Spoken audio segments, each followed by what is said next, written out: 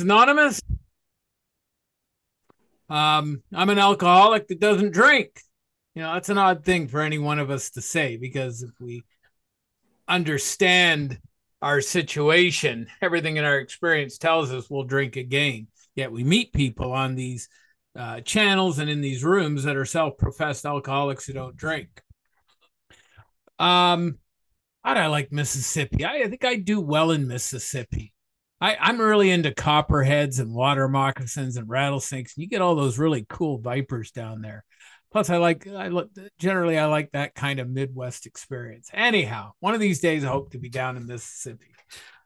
So, no matter where I go in the world, speaking in AA and other 12-step fellowships that I've spoken in, it's really amazing that we can go anywhere in the world and plug into a pretty amazing fellowship of like-minded people like yourselves anywhere in the world. And, when I'm in the rooms, whether on Zoom or in person, I'm always asking the question, are you working a program? And I through this share, I hope to outline the program of action and dispel some of the misconceptions that have come into our rooms over the years that really isn't part of what we do. So when I ask people that question, are you working your program? The most common response I get is, oh, yeah, I work a program. I go to meetings every day, sometimes 3 meetings a day. Meeting makers make it 90 and 90. And I go, no, that's not what I'm speaking about. Are you working with someone? They go, yeah, I got a sponsor. I call my sponsor every day.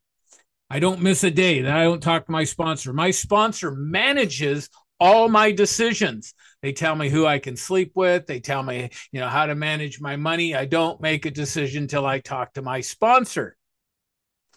And sponsors, I've heard some crazy stuff out of sponsors. I went to one meeting here in Toronto, Ontario.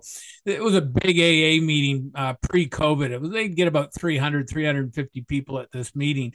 And this woman is there in her pajamas. I said, what are you doing? She goes, my sponsor told me that if I had to demonstrate my willingness by showing up at this meeting in my pajamas. I'm thinking, who comes up with these kinds of suggestions? I worked with another woman who was so angry at her sponsor. I said, well, what's going on? She goes, well, my sponsor told me in order to recover, I had to clean his house twice a week. And I ain't getting any better. I think, well, Dr. Bob did say clean house, but I don't think he meant it quite so literally. I was talking to one fellow a few months back, and he's building a deck out in his backyard, and he's at the hardware store, and we're talking. He says, Cameron, I got to go. I'm just about to buy some screws, and I got to call my sponsor to let him know what screws I'm buying. And I'm thinking, somebody's got a screw loose here. Like, where do people come up with this stuff? And one of the things I see in the fellowship, and not just AA, but I see it in other fellowships too, are very codependent relationships with their sponsors, where these sponsors want to micromanage the program of the prospect. And there's a caveat to that. I get it. I get why some of them might try and do that. I think some sponsors get off on the power they have managing people's lives. And look how many people call me every day for advice and, that sort of thing. But there's a line in the working with others that when we put our service on that plane, the prospect ceases to rely on a higher power and come to rely upon us instead. And that's dangerous because human power has always failed me. And, I go, well, that's not really what I'm talking about. Are you working with newcomers? And they look at me like I got 3 heads on. They go, newcomers? I'm still a newcomer. I've only been in the program 2 years. This is a selfish program. I got to work on me first. And I never see them again. Now, the untreated alcoholic. I love untreated alcoholics. They're so crazy. They dig holes. They love to dig.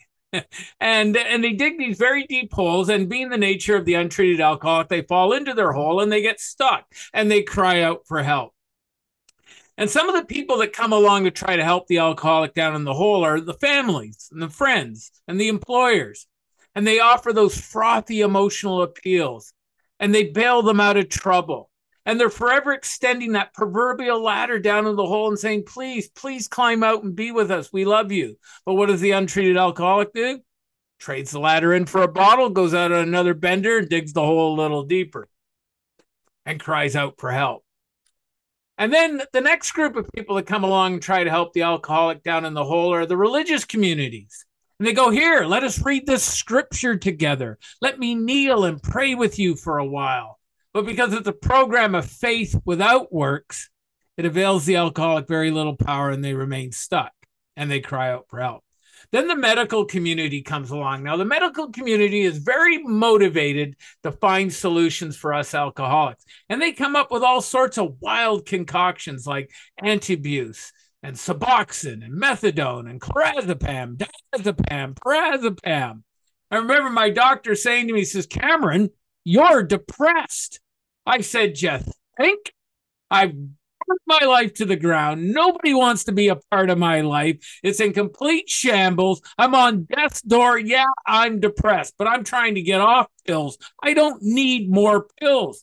And the trouble with the pharmaceutical intervention is the pills, eventually the prescription expires, then the pills run out, and then the awful pain of being an untreated alcoholic comes to bear down on me. And I realize I'm still in the hole. And then lastly, the treatment center comes along, the multi-billion-dollar treatment center industry with their 2-year college-educated addiction counselor. And they go, here, we have a solution for you untreated alcoholics living in the hole. It's called group. You ever been to group? You ever been to treatment where they give group and you sit in a circle? Unfortunately, well, at least in the treatment center, they've got some semi-trained people, but they bring that stuff into our rooms. I call them open disgusting meetings, where I walk into a room, there's like a semicircle of despondent looking people who don't want to be there. There's no solution, no experience, no strength, no hope. It's just problem, problem, problem, problem, like an Oprah wine fest, group therapy without a therapist. You ever been to one of those types of meetings? And by the end of the meeting, I'm a psychological casualty. I'm ready to put a bullet in my head, or worse yet, a bullet in someone else's head. And now I need a meeting to fix the meeting I was supposed to get the experience, strength, and hope at. You ever been to one of those types of meetings? They're awful. And of course, you know, the counselors, they always love to ask that question, how do you feel? You probably hear it in the rooms. How you feeling? How you feel? And today, in today's world, everyone uses feelings like cognitive tools. And I go, how do I feel? I got 2 feelings as an untreated alcoholic.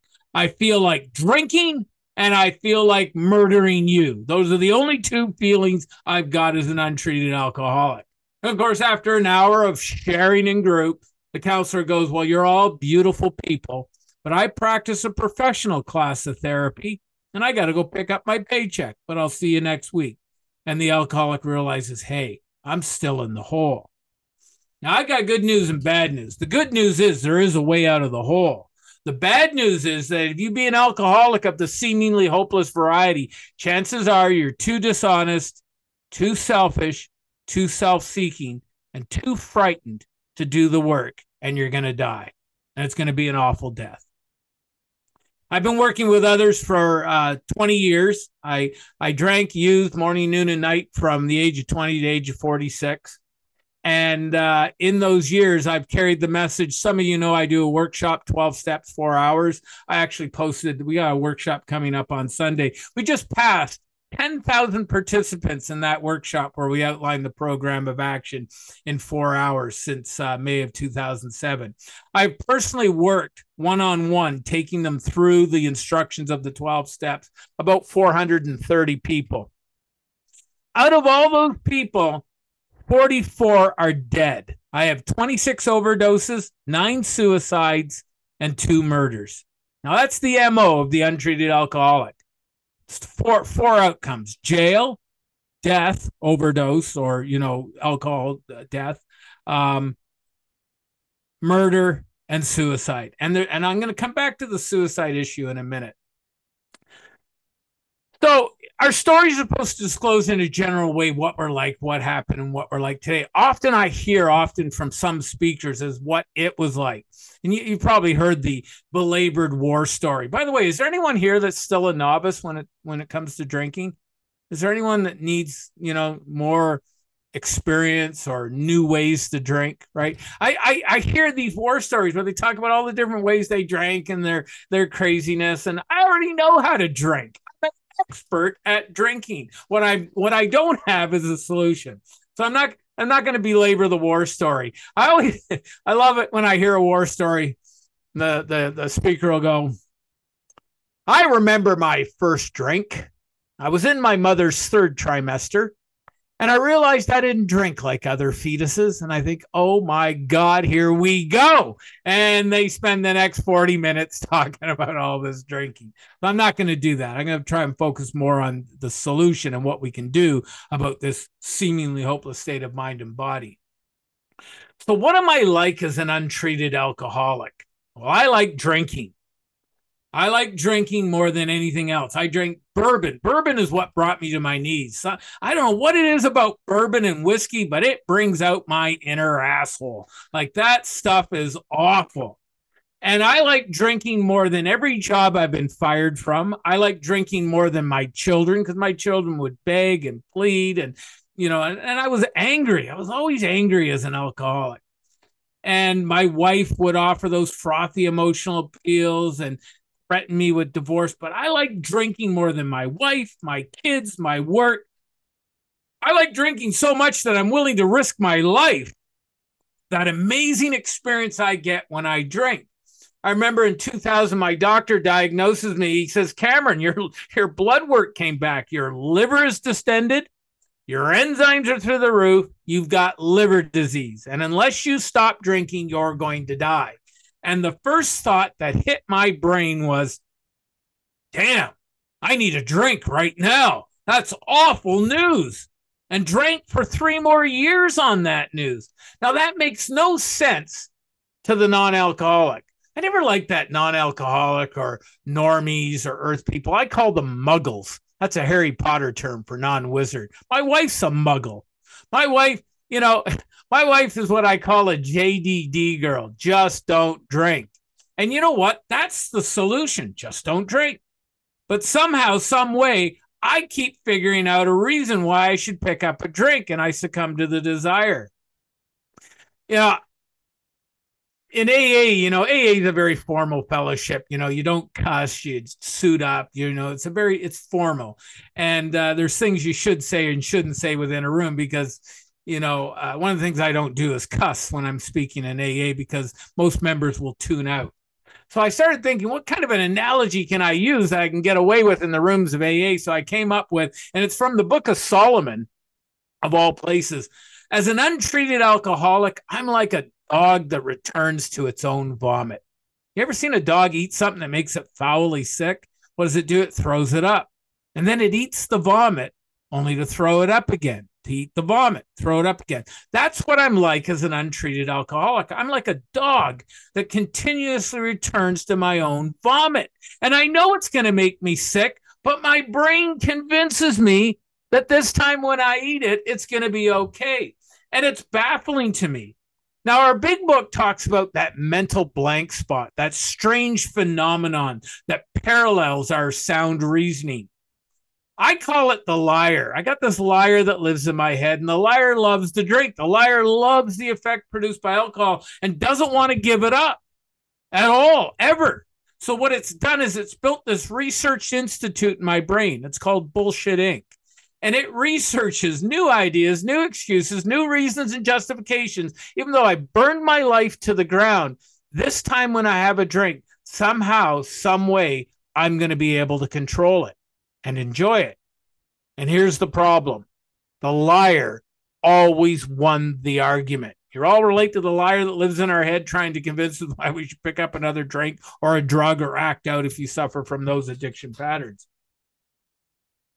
Now, in the beginning, as an untreated alcoholic, remember when we first started drinking, remember that warm hug we got from drinking? It was like an old friend coming over to visit. And it seemed like the answer Bill talks about in his story. It was an alloy that he could wield and forge in his life. And it seemed like the answer to everything. I once heard a great trajectory of what alcoholism looks like because it's progressive. In the beginning, it's all fun. then it's fun with problems. And in the end, it's nothing but problems. Now, why do I drink? Well, my general state as an untreated alcoholic is I'm restless, I'm irritable, I'm discontented, I'm bored, I'm depressed, I'm anxious. I don't like feeling that way. So when I drink, it all goes away. See, drinking is my solution. It's not my problem. Running out is a problem. Drinking is my solution to what ails me because I don't feel that once I start drinking. The trouble is, it's progressive. And, now I'd like to say, hey, I'm just going to go to the pub, have a couple of shots of bourbon and a pint of beer and come home. And I really believe that's all I'm going to do. But once I start now, I have no idea what that's going to look like. It could last a night. It could go on for another day, a week, a month, a year, or who knows how long. I have no idea how long it's going to last when I drink now. And then as I'm on this proverbial spree where I have no control over my consumption, there's that moment where I come up for air and I go, oh my God, I can't go on like this. And I'm filled with horror and remorse and hopelessness. And I make a firm resolution not to drink again. And we've all done that, right? Coming off a horrible spree and saying never again, never again. And here's the rub. I guarantee if you hooked up any one of us to a lie detector test when we make that resolution, it's 100% true. We mean it with all our hearts. So why do we see so much relapse and succumbing to the desire again? I go into these rooms. I know I can't drink, but I don't know how to live without it. And I'm told, go to a meeting. So I go to an AA meeting. Unfortunately, it's one of those open, disgusting meetings where there's no solution. And I go in, I sit down in that chair, and I'm hearing problems, and I'm hearing drinking stories, and I enter into what I call sobriety. Now, two things happen in sobriety. First, I sit there with no way how do I live without booze, and I start getting restless and irritable and discontented and bored and depressed. And then the liar comes out of remission, starts working on a reason why I should pick up a drink. The liar always wins the argument. I succumb to the desire again, and I'm off on another spree. And I go around that wheel of misfortune: spree, remorse, resolution, spree, remorse, resolution. Round and round I go, pursuing my love of alcohol to the gates of insanity or death. Raise your hand if you know someone who's died from alcoholism or addiction for that matter, right? We all know at least one person. I've buried 44. I got the point now to hand out toe tags. I ordered 100 toe tags from the Morgue Supply House. It's my newest business card. It's got a real poignant sting when I hand it out to the newcomer. It's a death sentence if we got it. Now, the other thing I see in the rooms, I talked about out of 44 people I buried, 9 hung themselves in sobriety. Why would someone hang themselves in sobriety? And you may have met some of these people in your own rooms there. They sit there, they know they can't drink, they don't want to drink, and instead they stay in sobriety and they literally go insane. And they end up taking their own lives. 9 out of 44 people hung themselves. The chance of suicide, this is in the Oxford Handbook to Psychiatry. An untreated alcoholic in the first 5 years of sobriety is 80 times more likely than normal society to commit suicide. It's a real problem in the rooms. 80 times higher. I had to read the stat twice. I couldn't believe it. That's in the Oxford Handbook to Psychiatry. And you see, this is the horror of step one. It's the realization, I will drink again. Nothing secular, nothing human will stop this train wreck from happening. I'm going to drink again. And for me to drink again is to die. And that's a horrifying conclusion.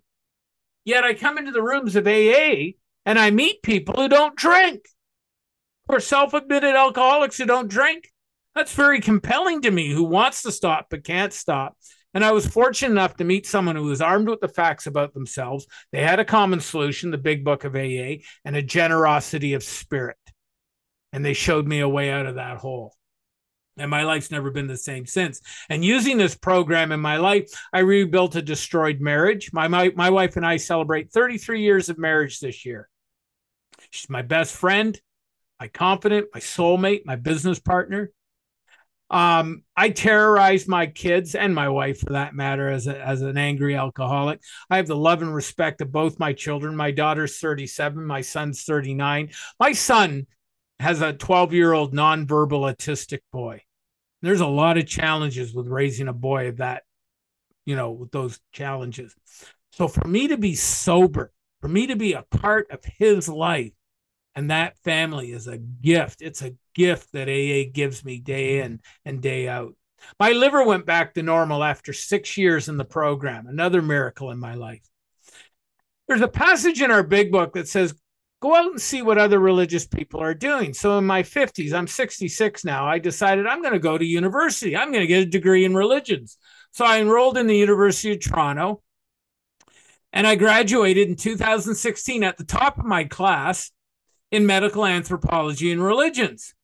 By the way, here are 3 really good predictors of recovery. 1, we work with others. 2, we go back to school. We improve ourselves, improve our consciousness, our abilities for our communities, our families, our careers.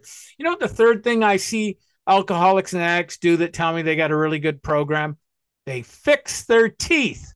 Right? Because who's got money for teeth when we're out there? I put like 15 grand into my mouth since I've sobered up. We fix our teeth. So if you're fixing your teeth, working with others, and going back to school, you're golden.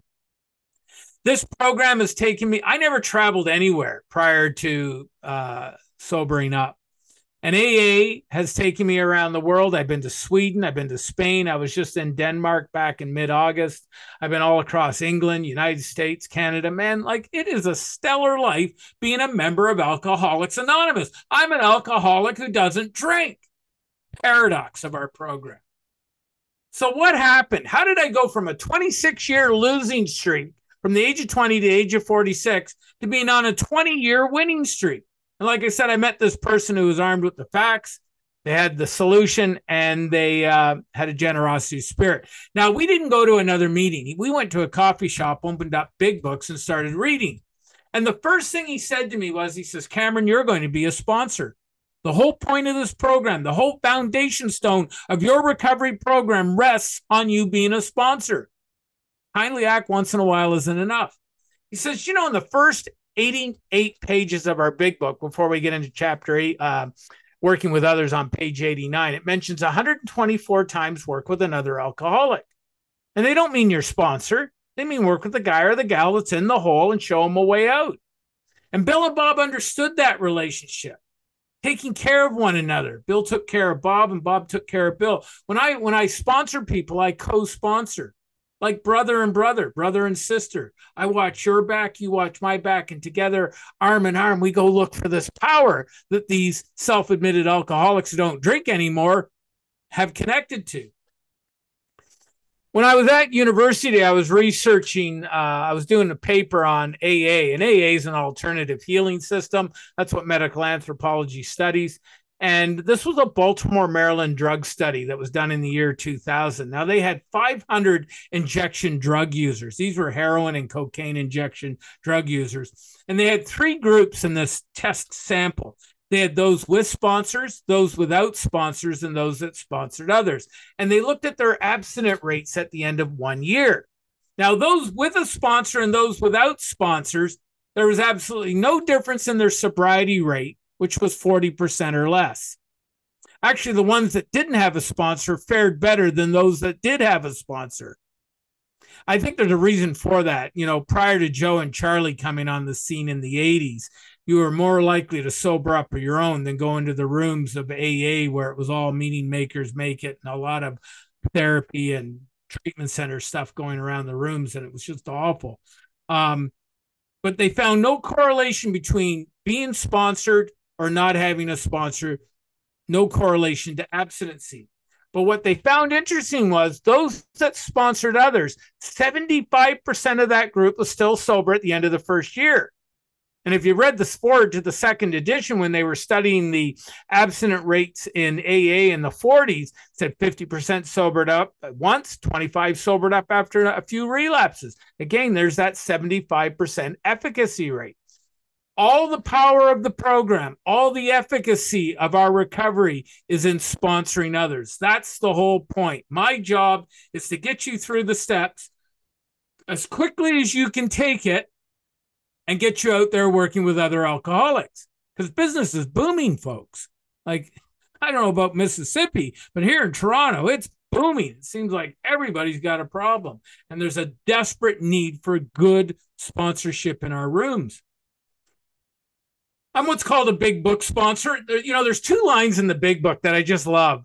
It's mentioned once in To the Wise, and it's mentioned once in the Working with Others. It said, read this book. I think those are the three best words that are in there. Read this book. And that's what I teach. I'm a big book sponsor. I use the instructions of the big book to teach people how to connect to a power greater than themselves. And because what I love about the big book, unlike other recovery texts out there, it's written like a recipe. You follow the recipe. The end result is an awakening, a spiritual awakening to a power that lets you easily control your desire to drink or use or act out. Now, the biggest controversy I have in the rooms is how fast should we take the newcomer through the steps? How much time do we really have to work with the newcomer? Some people say take a year. Don't even work the steps for the first year. I don't know about you, but I work with a lot of, down and out alcoholics. They don't have a year. They're going back out, and to drink again is to die. I even think, 30 days now in the 40s, if you've read Wally P's book, Back to Basics, they took all 12 steps in 4 1-hour sessions. I find even a month can be dicey. So when I sit down with an alcoholic who's honest, willing, and open-minded to do the work, I do it in about 10 days. I could do it in a day, but it's a long day. And I question that amount of indoctrination in a day. I question the efficacy of that. So I stretch it out over the course of 7 to 10 days. And we go through all 12 steps. We map, we get into the inventory, we look at the resentments and the harms and the fears, and we map out the amends in 8 and 9, and I get them out there working their programs and sharing it with others. And if you've read your big book, the old timers never took a long time. Ebby Thatcher was 60 days sober when he carried the message to Bill. Dr. Bob was 2 weeks sober when he carried the message to Bill Dotson, AA number 3. Bill was only 7 days sober on his third treatment center, sobering up at the Towns Hospital when he went out looking for other alcoholics. So they all worked it very quickly. So that's the approach that I take out there. And, when I've got a hopeless alcoholic who goes, and here's the thing, what I'm trying to create is a situation where they go, hey, I'm like you, and you're like me, but you don't do it anymore, and I want what you got. That's really what our stories are supposed to really capture. That's the whole point of our of sharing the message, because every member has a story to tell, and somewhere in the room there's an ear that desperately needs to hear your story, so they can identify and resonate and say, hey, I'm like you, you're like me, but you don't do it anymore, and I want what you got. And what do we got? We got a higher power. And that's what I love about step 2. Step 2 says we came to believe in a power greater than ourselves that would restore us to sanity. What does that really mean? See, I love step 2 because it infers a process. I'm coming to believe. By working this program, I'm going to raise my consciousness.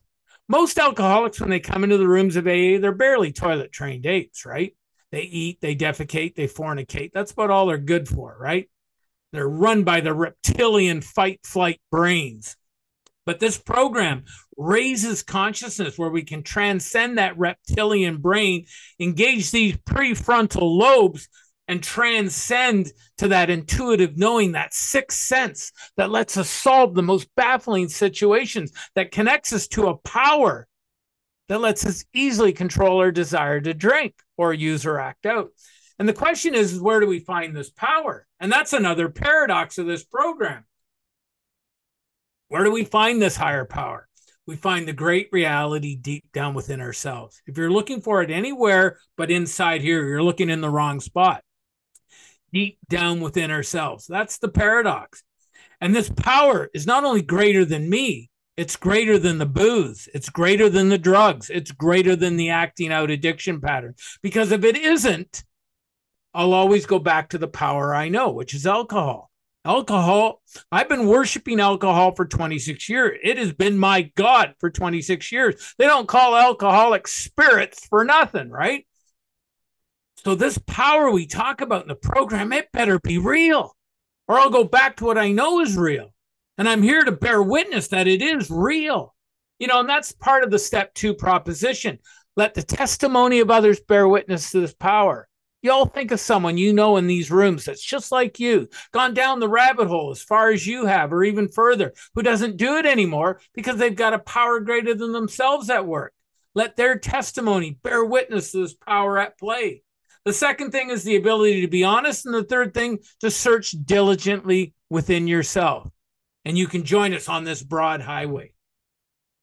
Mark Houston, great American sponsor who passed away in 2010, he used to tell this story about this guy that goes duck hunting. And he brings his dog and he shoots a duck and it drops in the middle of the pond. And his dog gets up and walks across the water, picks up the duck and returns with it. And his buddy doesn't say anything. So he shoots another duck, drops in the middle of the pond. The dog gets up, walks across the water, picks up the duck, brings it back. And his buddy still doesn't say anything. So he turns to his friend. He says, "Hey, you see anything wrong with my dog?" And he goes, "Yeah, that dog can't swim." Missing the miracle of a dog walking on water. There are people here today, right now, out of these 8 people who are self-admitted alcoholics who don't drink anymore. That's the dog walking on water. They bear witness. They bear witness this power at work. And that's why our stories are so important. So we can talk to that ear in the room who feels so hopeless, who feels so despondent, they have no way out. And we bear witness to this higher power at work. And they go, "I'm like you. You're like me. I want what you have." And that's all step 2 is. So now we have to make a decision. So in step 3, we made a decision, turn our will and our lives over the care of God as we understand it. What do we mean by that? What do we do? Well, what do we mean by it is we're gonna give up our self-will. We're gonna do God's will. Right? We're firing the liar and we're hiring God. And we're going to do God's will. And we're given that wonderful prayer, that step 3 prayer, where I take that prayer every morning and I affirm to my higher power, "I'm going your way today." So instead of in all my affairs being selfish and fearful and dishonest and resentful, I'm going to be honest, pure, unselfish, and loving with my family, when I'm in the rooms, when I'm at work, when I'm in public. And in the application of those spiritual principles, just for today, doing God's will, because I'm no longer in the Cameron business. I'm in the God business. God's the principal. I'm the agent. We're agents of God. Wouldn't that be a cool business card? On the back of my business card here, I have Cameron F., agent of God. Isn't that cool? I'm an agent of God. How can I be helpful? That's our new job description. And this is what we're signing up to do. Just for today, I'm going to do God's will. And in the application of those spiritual principles throughout my day, I access a power that lets me easily control my desire to drink. Hence, I'm an alcoholic who doesn't drink, contingent on our daily program. And that's all step 3 is. It's kind of like y'all seen the movie The Matrix? Remember The Matrix? It's a great, if you haven't seen it, you should watch it. It's a great analogy for step 3. It's all about this world that's hidden from humans. And it comes down to this decision where one of the protagonists, Larry Fishburne, plays this character Morpheus, offers Keanu Reeves, who plays the central protagonist, Neo, and he says, "I got 2 pills here. I got a red pill and a blue pill. Take the blue pill, go back to sleep, think whatever you want to think. Take the red pill and wake up, and I'll show you how far the rabbit hole really goes." Step 3 is a red pill moment where we wake up. Most won't do it. Ignorance is bliss, or bliss is ignorance, right? People would rather not think. The red pill wakes us up, and it's really dynamic to do so, but it's not for the faint of heart. Now, the first time I tried to meditate and connect to this power deep down within, making this decision, I got such a racket in my head. I'm full of resentments and fears and guilt and shame and harms. Oh my God, it's just so noisy. So step 4 and 5 is a process where we get right with ourselves. We do an inventory on our fears, our harms to others, our resentments, and we tease out the character defects. And I start to see a pattern evolving in my character defect. Like, I'm arrogant. I'm bigoted. I'm misogynistic. I'm hateful. I'm slanderous. I'm gossiping. I'm misanthropic. I literally loathe my own species. I vilify other people. Like, it is a nasty list of character defects that come out of all my fears, out of my harms, and out of my resentments. And I'll never get my sponsor saying to me as he looked at this list and all these destroyed relationships. He says, "You see that list, Cameron? That's your resume. That's who you are as an untreated alcoholic. Next time you go for a job interview or post an eHarmony profile, that's the list you should post because that's who they're getting." And I thought, that's really objectionable. That's my resume as an untreated alcoholic. But what's great about doing our inventories, and I love doing step 4 because it wakes us up. Instead of hatred, what's God's will? It's forgiveness and acceptance and love. Instead of vilifying others, looking for the good in others, acceptance, kindness, respect. Same thing for misogyny and bigotry and rudeness, to be kind, respectful, polite, courteous. And now I understand. I understand what the bondage of Cameron is, which is my 4th column. I understand God's will for me, which is column 5. And here's another paradox. You can't do an inventory unless you're living in God's world. The very act of doing an inventory puts you into the spiritual realm because it forces you to be honest, to be responsible. It forces you to be accepting and to look at who you are. And that's what I love about inventories, because every time I do an inventory, I'm in God's realm and I'm tapping that power that lets me easily control my desire to drink. And so now I got a track to run on. But if all we needed to know was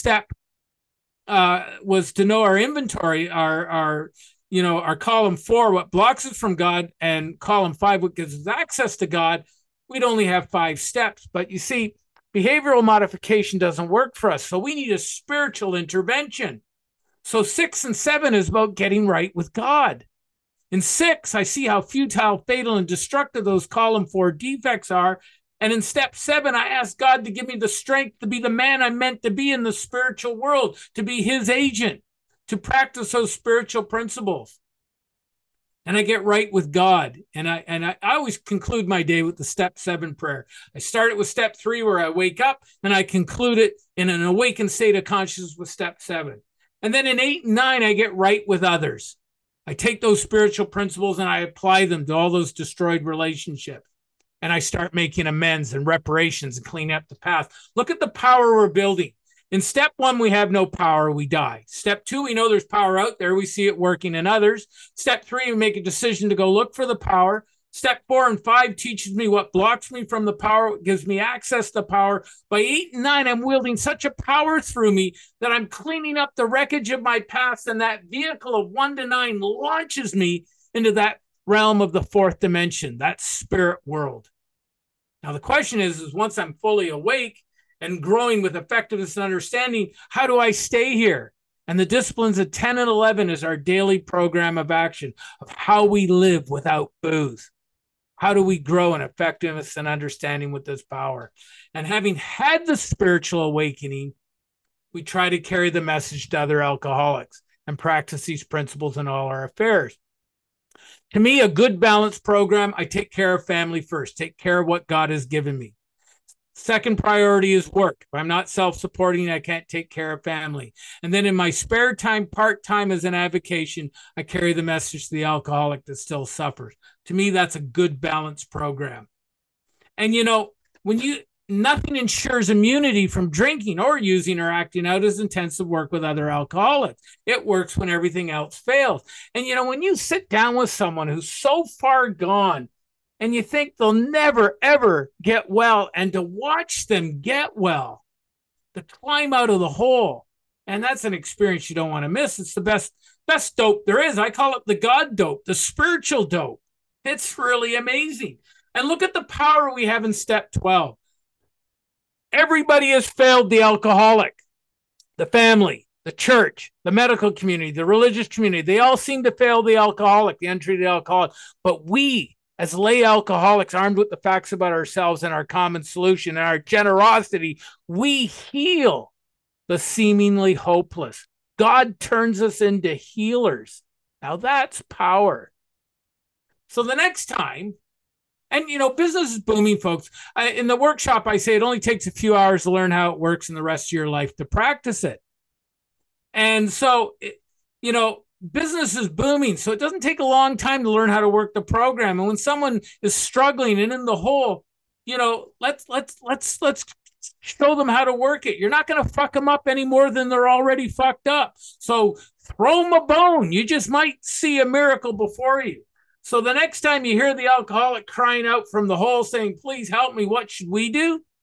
We should jump into the hole with them. And they're bewildered. Now we're both in the hole. But we can turn to our brothers and sisters with a wink in our eye and we can say, I've been here before. I got a way out. I got a way out for more experience and strength and hope. I got a way out to walk hand in hand with the sunlight of the Spirit. I got a way out to be an intelligent agent, a spearhead of God's ever advancing creation. And I'm for that. How about you? God bless. See you on the firing lines of recovery. Good job, Cameron.